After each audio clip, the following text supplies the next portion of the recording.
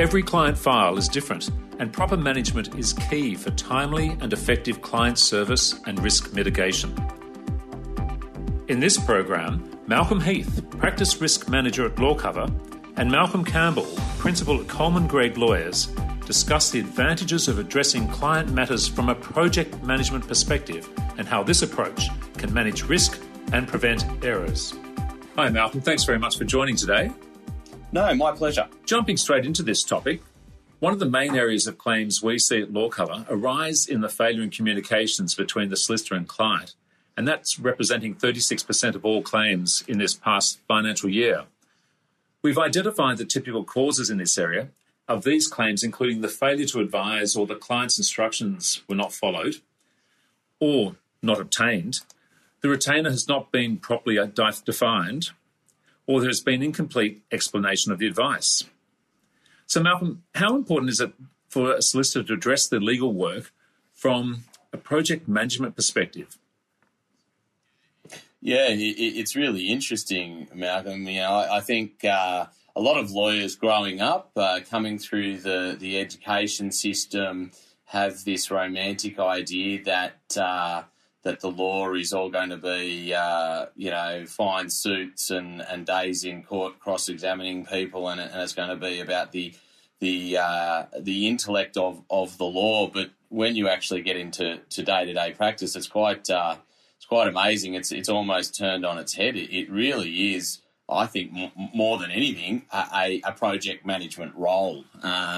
The technical law obviously is very, very important, and that is the starting point for all lawyers, of course. But legal work and legal matters are effectively the management, the project management of a problem or an issue. So I think it's absolutely critical, and I personally believe that the most successful lawyers and firms are those that identify the best way to manage those projects, the best way to manage them efficiently, and the best way to structure their day-to-day work so we can plug some of those gaps that you mentioned in the introduction about poor communications with clients. And it is quite amazing that 36%, which has come down recently, which is good. It was up in the 40s for the last few years, but now down into the 30s, that 36% of all claims that LawCover receive relate to poor communications. I was floored by that stat when I first read it many years ago, because I always had the fear as a junior lawyer that I'd be subject of a claim because I didn't have all the answers, or I didn't know the law, or something of a technical nature. It's but I think the fascinating, stats bear out. It's and I'm often asking lawyers when I discuss this sort of topic, what was your biggest worry? And I would say 9 out of 10 say, not knowing the law or not having all the answers. So I think the stats bear out that as a profession, we're actually all quite smart people. Unfortunately, where we can fall down is in that communication piece. And back-ending that's often a project management, a byproduct, I should say, of poor project management. So can I just ask, if a young solicitor starting is looking at joining firms, what are the characteristics of the firm or the principles? Because if they're trying to identify that firm that's got that good project management skill set, how do they sort of find that out? Do they just sort of join and hope? Yeah, look, very, very good question, because I think we all know in life, there's a big difference between perception and reality, and front of house can look all nice and shiny and glossy, but then sort of behind the reception and into the working areas can be a totally different experience. Look, my tips, just through my personal experience, and this doesn't mean that it's always right, but my tips would be do your research on the firm from the outside looking in, but then If you get the opportunity to physically attend an office, and look, in these COVID times, who knows how that recruitment process will sort of develop and be tweaked. But if you do get the opportunity to physically attend the office during the interview process, look at the office, look at how it's organised, look at how neat it is, look at how the staff are managing files, look at how things are organised in a physical sense. I would tend to suggest that a messy office environment is, again, a byproduct of less than perfect project management. In the interview, ask the interviewers the types of systems that are being used, whether they have a focus on sort of investment or reinvestment into the software programs. As a junior, you might not know all of the different programs, so do a bit of research about what are sort of the leading programs that law firms will use, what practice management systems are out there, and that's probably getting a little bit technical, but more importantly for a lawyer on a day-to-day basis, what document management systems are they using? Simple things as what version of Microsoft Office are they using, and things like that, because it will tell you, it won't tell you all the answers, but it will tell you what level of importance they place on providing an infrastructure and resources that enable you or provide you with tools to project manage your work. Yeah, great points. Thank you for that. And coming into, say, the matter side, how important is developing a working plan for the matter itself? Yeah, look, I think it's critical on a number of fronts. I think it's critical on the client side of things in terms of if you, as a client, walk into a meeting with a lawyer and you bring your situation, and it's not always, unfortunately, I think lawyers are a little bit cynical and negatively focused sometimes.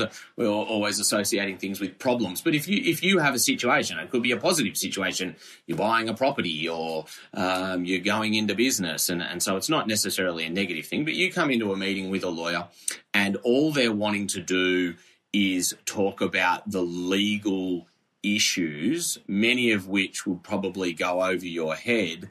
You're going to walk away from that meeting often more confused than when you started, and maybe sort of scratching your head at what value you got out of that whole interaction.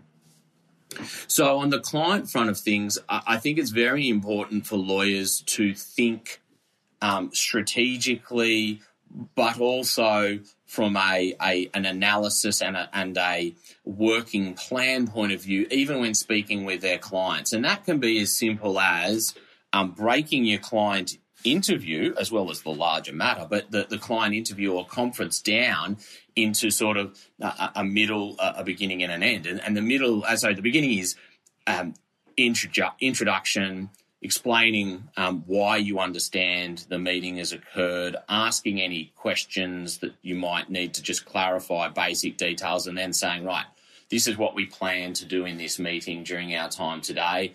I'll get a bit more info out of you. I'll then provide you with some legal analysis, and then at the back end, we'll finish up with a bit of a strategy or a to-do list or who's going to go away and do what now. You'll then have a client that walks away going, great, I feel like I now have clarity. Yes. From the matter management side of things, that's exactly what you should be doing with your matter at the back end between you and your staff in terms of, right, okay, there's a beginning, a middle and an end with all legal issues. What's our plan? Who's going to do what? When's it going to be done by? What are the key deadlines? Those sorts of things. So I think working plans are critical, and it's the whole thing of if you don't write it down, if you don't put it in a physical form, whether it's electronic on a screen or on a piece of paper, it's very hard to keep track of it, and you can wander from that plan. So I would highly suggest a written working plan. It can be a one-pager. It doesn't have to be a complicated thing. And I'm a big fan of checklists. Yeah. So we developed many years ago what we would call folder checklists, because that was back in the day when everything was quite physical. But, I mean, the checklist was created electronically, so you can now just use it on the screen rather than printing it out.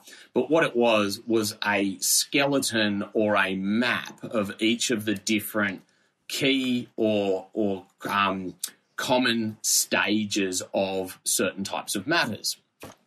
So, for example, if it was an unfair dismissal matter, you would have the initial stages, many of which were not strategic, but file management issues. When were instructions received? Who received them? What's the date of dismissal? Therefore, flowing from what is the deadline to file the application? Has the client been issued the client engagement documents? Have they paid the filing fee into trust? You know, very, very mundane things, but all very important. They were set out in a chronological order. You could write some notes next to it. You ticked it off that it's done and you initialed it. You'd break the matter down into each of what we would call the stages, because there are distinct stages in legal matters, particularly disputes. So we use those as our working plans. And I am yet to come across an area of law where you couldn't create at least a basic checklist or folder checklist for a matter. Even if it's only got 5 or 6 stages in it or rows in the checklist, I can't think of an area of law or type of legal matter where you couldn't create a workflow or working plan from it. And one of the beautiful things about having a working plan as well is it avoids scope creep. It helps you estimate costs more accurately because you can see the level of detail that you need to go to. There are also very good tools for supervising junior lawyers because you can see where they're up to on the matter, and rather than them running to you every 5 minutes saying, what do I do next? You say, well, follow the checklist.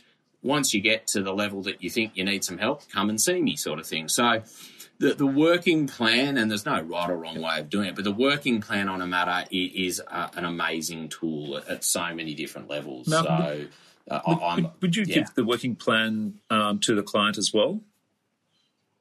Look, what we would do is we would you certainly could. There would be nothing wrong with doing that. You might want to pretty it up a bit, or you might want to frame it in a letter of advice, or have different advices at different stages of the plan. But certainly there would be nothing wrong with providing the plan. It is basically, here's what we're going to do on your matter, and here's the timeframes within which they need to be done. And I certainly have seen many firms provide advices along those lines, and they're very, very good tools. The client then knows straight up, okay, this is what's happening. It's interesting because this is the area of communications where we see the gaps, and as you're saying, that scope creep, when there's it can be sometimes intentionally done by the client or unintentionally done because it hasn't been clarified as to what the law firm will be doing and what the client will be doing. And what we typically find is if it's done incorrectly at the start of the matter, then that's where the claim will likely result, because if it's wrong at the start, it cascades downwards with more problems. Yes. So that's fabulous. Yeah. Yeah. Look, it's been one of the banes of my existence as a lawyer, I've got to say, in terms of, look, costs are important. Law firms exist to provide a legal service to their clients, but also to earn a living from it. So, I mean, I don't think there's any shame in saying, well, we do this to receive income to survive and live, like any profession or job. Whether it's rightly or wrongly, I think law firms have received a bad rap or a negative stereotype around fees, and I certainly think that some firms manage it better than others. But It is very difficult sometimes, particularly at the outset of a matter, to properly scope and cost a piece of legal work. Sometimes you just don't know enough to give a full scope. And the rules and the regulations require you now to provide an estimate of the matter from go to woe. And that can be very difficult. So how can lawyers or how can firms as a general approach that? Again, a way that I've done it and firms that I've been involved have done it, which again doesn't make it right, it's just an example of how it's done, is we take that working plan, which is quite detailed, and we adapt that to being the scope within the costs agreement. Mm-hmm. So, because the working plan sets out what we're going to do, right? So, well, you can just use that as the framework for your scope in your costs agreement, and then you add your pricing to it.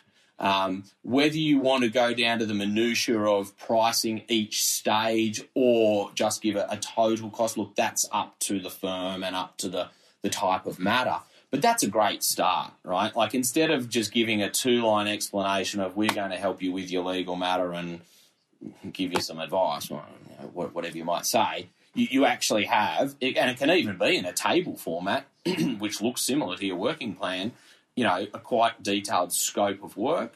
And the client, and so if you haven't given them that working plan during your normal communications, if you set out your fee structure that way in your cost agreement, they'll have it anyway because it's set out in that scope within the cost document.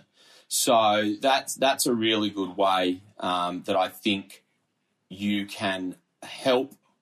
I'm not going to say it's not a magic solution, but help avoid scope creep and help avoid the client saying, I didn't know you were going to do that and charge me for it, or I expected that you would be doing this and you haven't.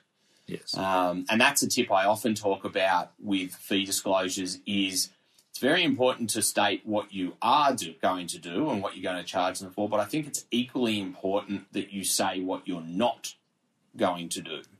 And I think the examples that I often give are, for example, in a residential conveyance, you might need to make an express note in your fee disclosure that you are not retained or this scope does not include reviewing the real estate agency agreement or reviewing and advising on the pest and building report, because the layperson will assume or could quite easily assume that those are elements of buying a property and therefore assume that the lawyer would deal with those matters and would alert the client to some potential issue if there was one in either of those documents.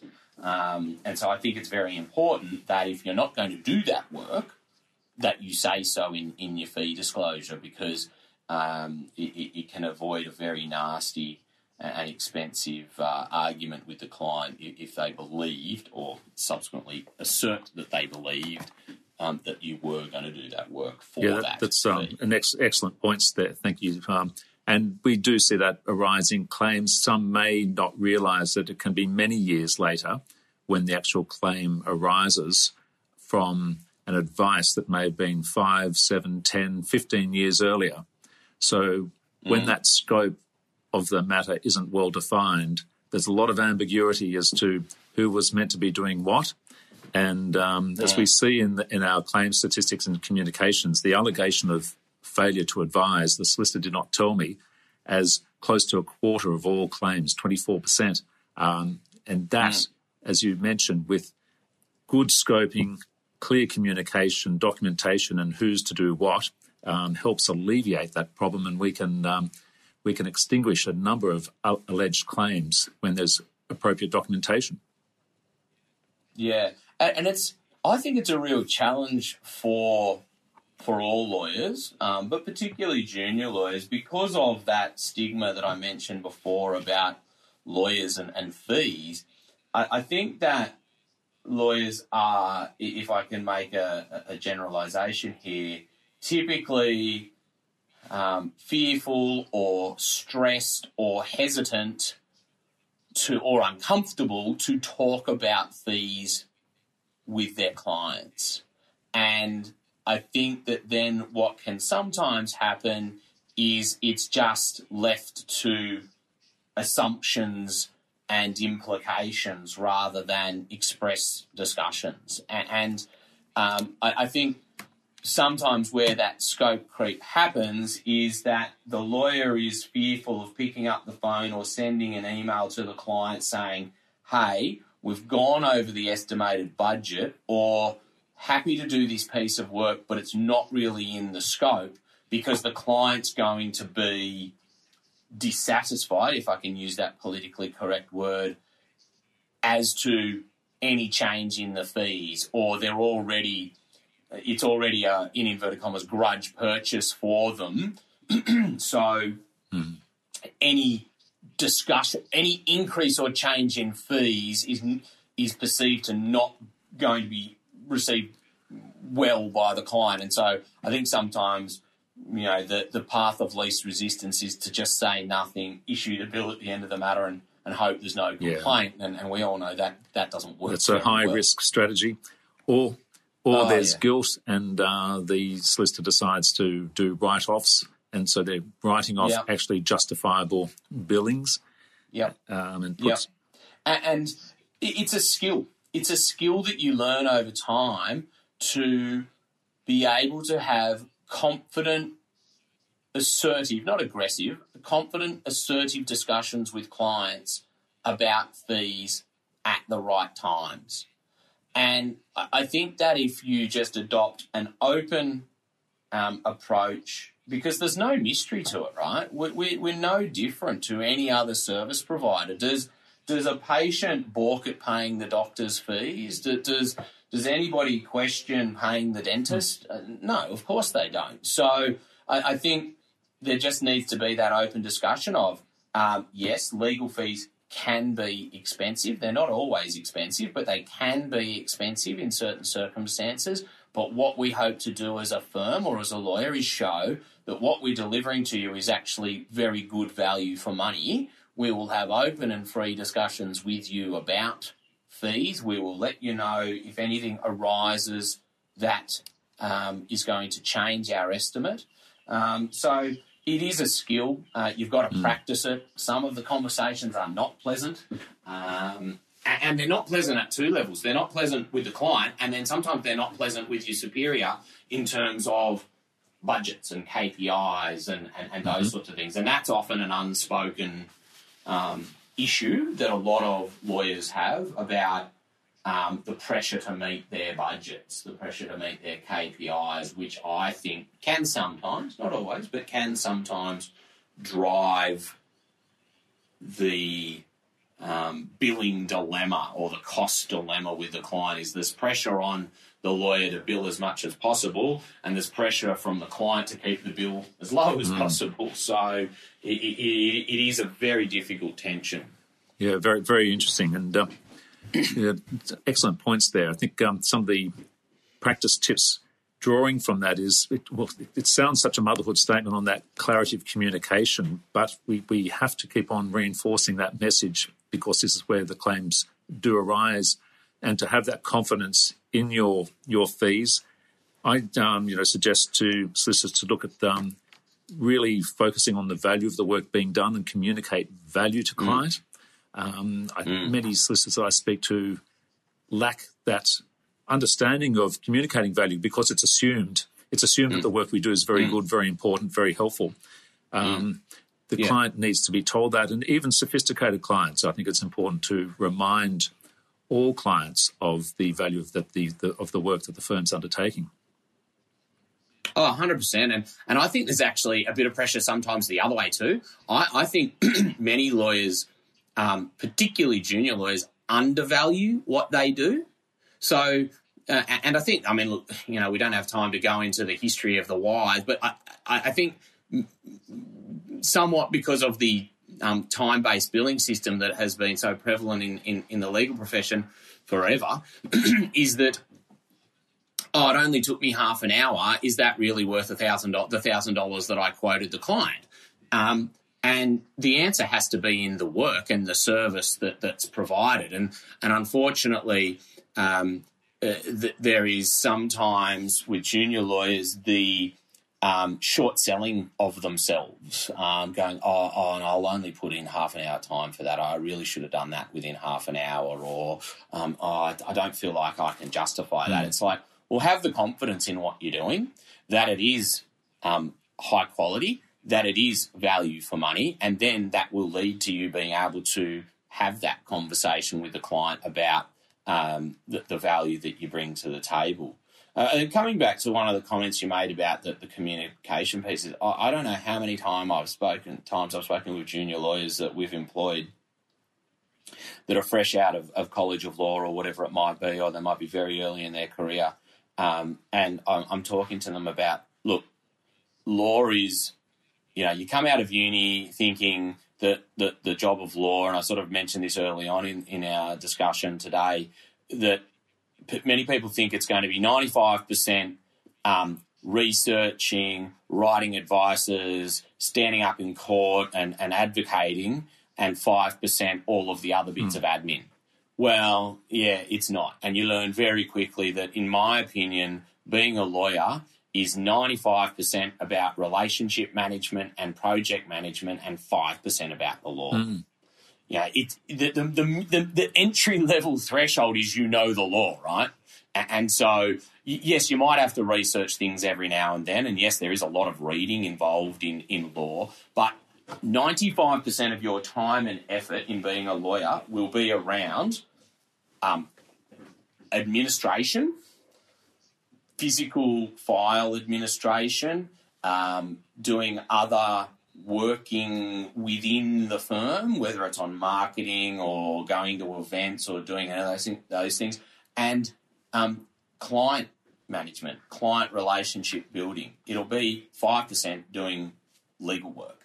And I think that if you can develop client relationship skills, the conversations about costs fade away into the back. You still have them, but they're not painful, and the clients don't balk at it because you've already got a good connection and a good relationship with the client, and you've built a certain level of trust. Doesn't mean you can go and charge whatever you want, but you've built a certain level of trust that the client will be saying, well, John Smith, my lawyer, is a straight shooter. He tells me when there's a problem. He'll pick up the phone. We'll have a good discussion. I feel that his bills are fair. I perceive good value out of it. I'm happy to keep using them. Whereas if you have a situation where the client's saying, I don't understand what he says, I get these bills, I don't feel like I've got any value out of it, I don't really understand what's going on, I just get these really long letters, that's when the client's not going to perceive the value.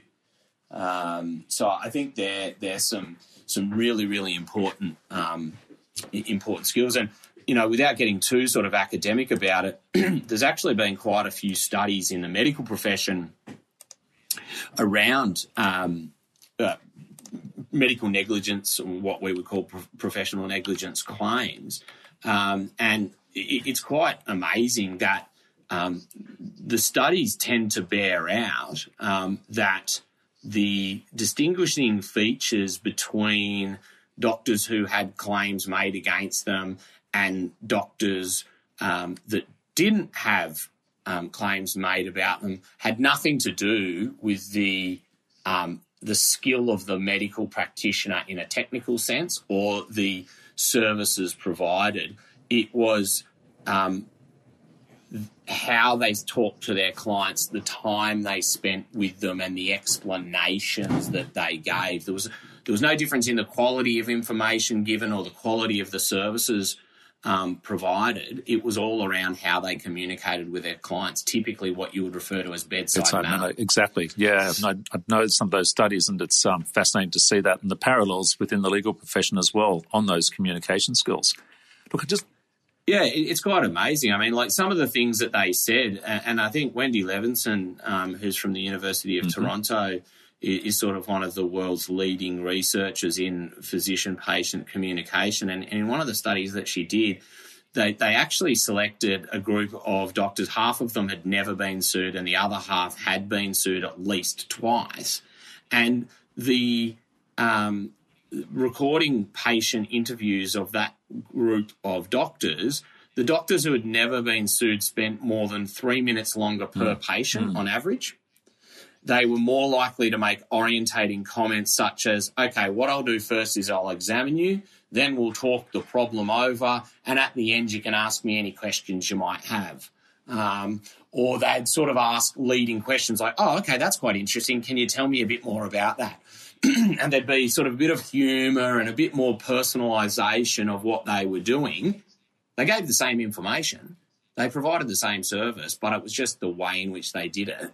And that was the only key difference between the two groups of doctors. It's amazing. It is. It's fascinating. Yeah. I'm just going to move on our last topic on file reviews and your perspective on their importance. How often should they be done, and how should they be done?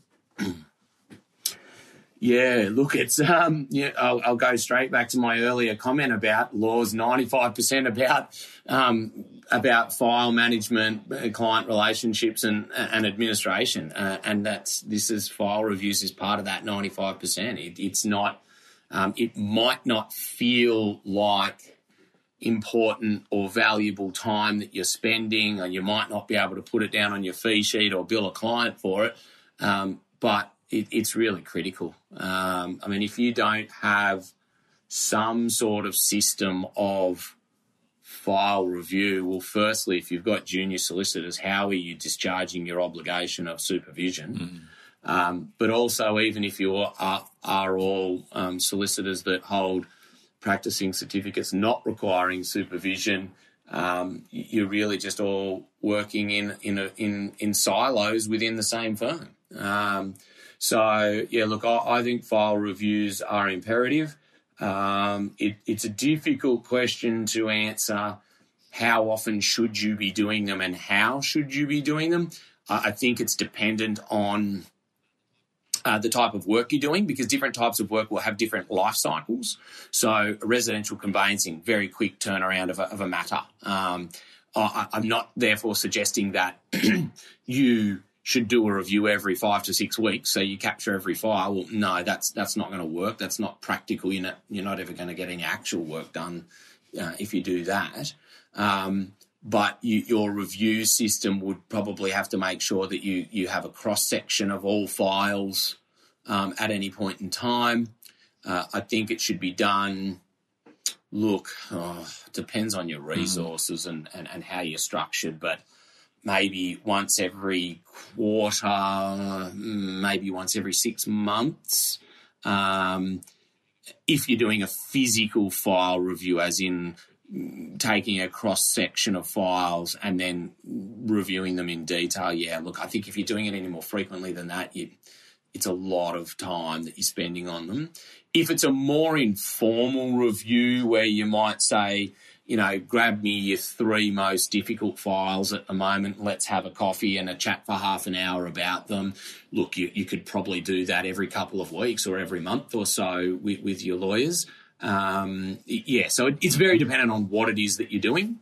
I think, though, what you need to do in a file review is you as a firm need to identify what are the things that we feel are critical on each file to make sure that they are on track.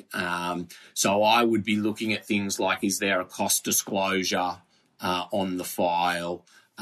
Is there something like, have we verified the client's identity? Where are we at in the fee estimate versus the WIP recorded or the fees billed? So that's your admin side of things that you're reviewing. On the legal side of things, you might want to be checking that there are relevant deadlines or limitation periods recorded properly in your practice management system, or in your document management system, depending on how that works within your firm.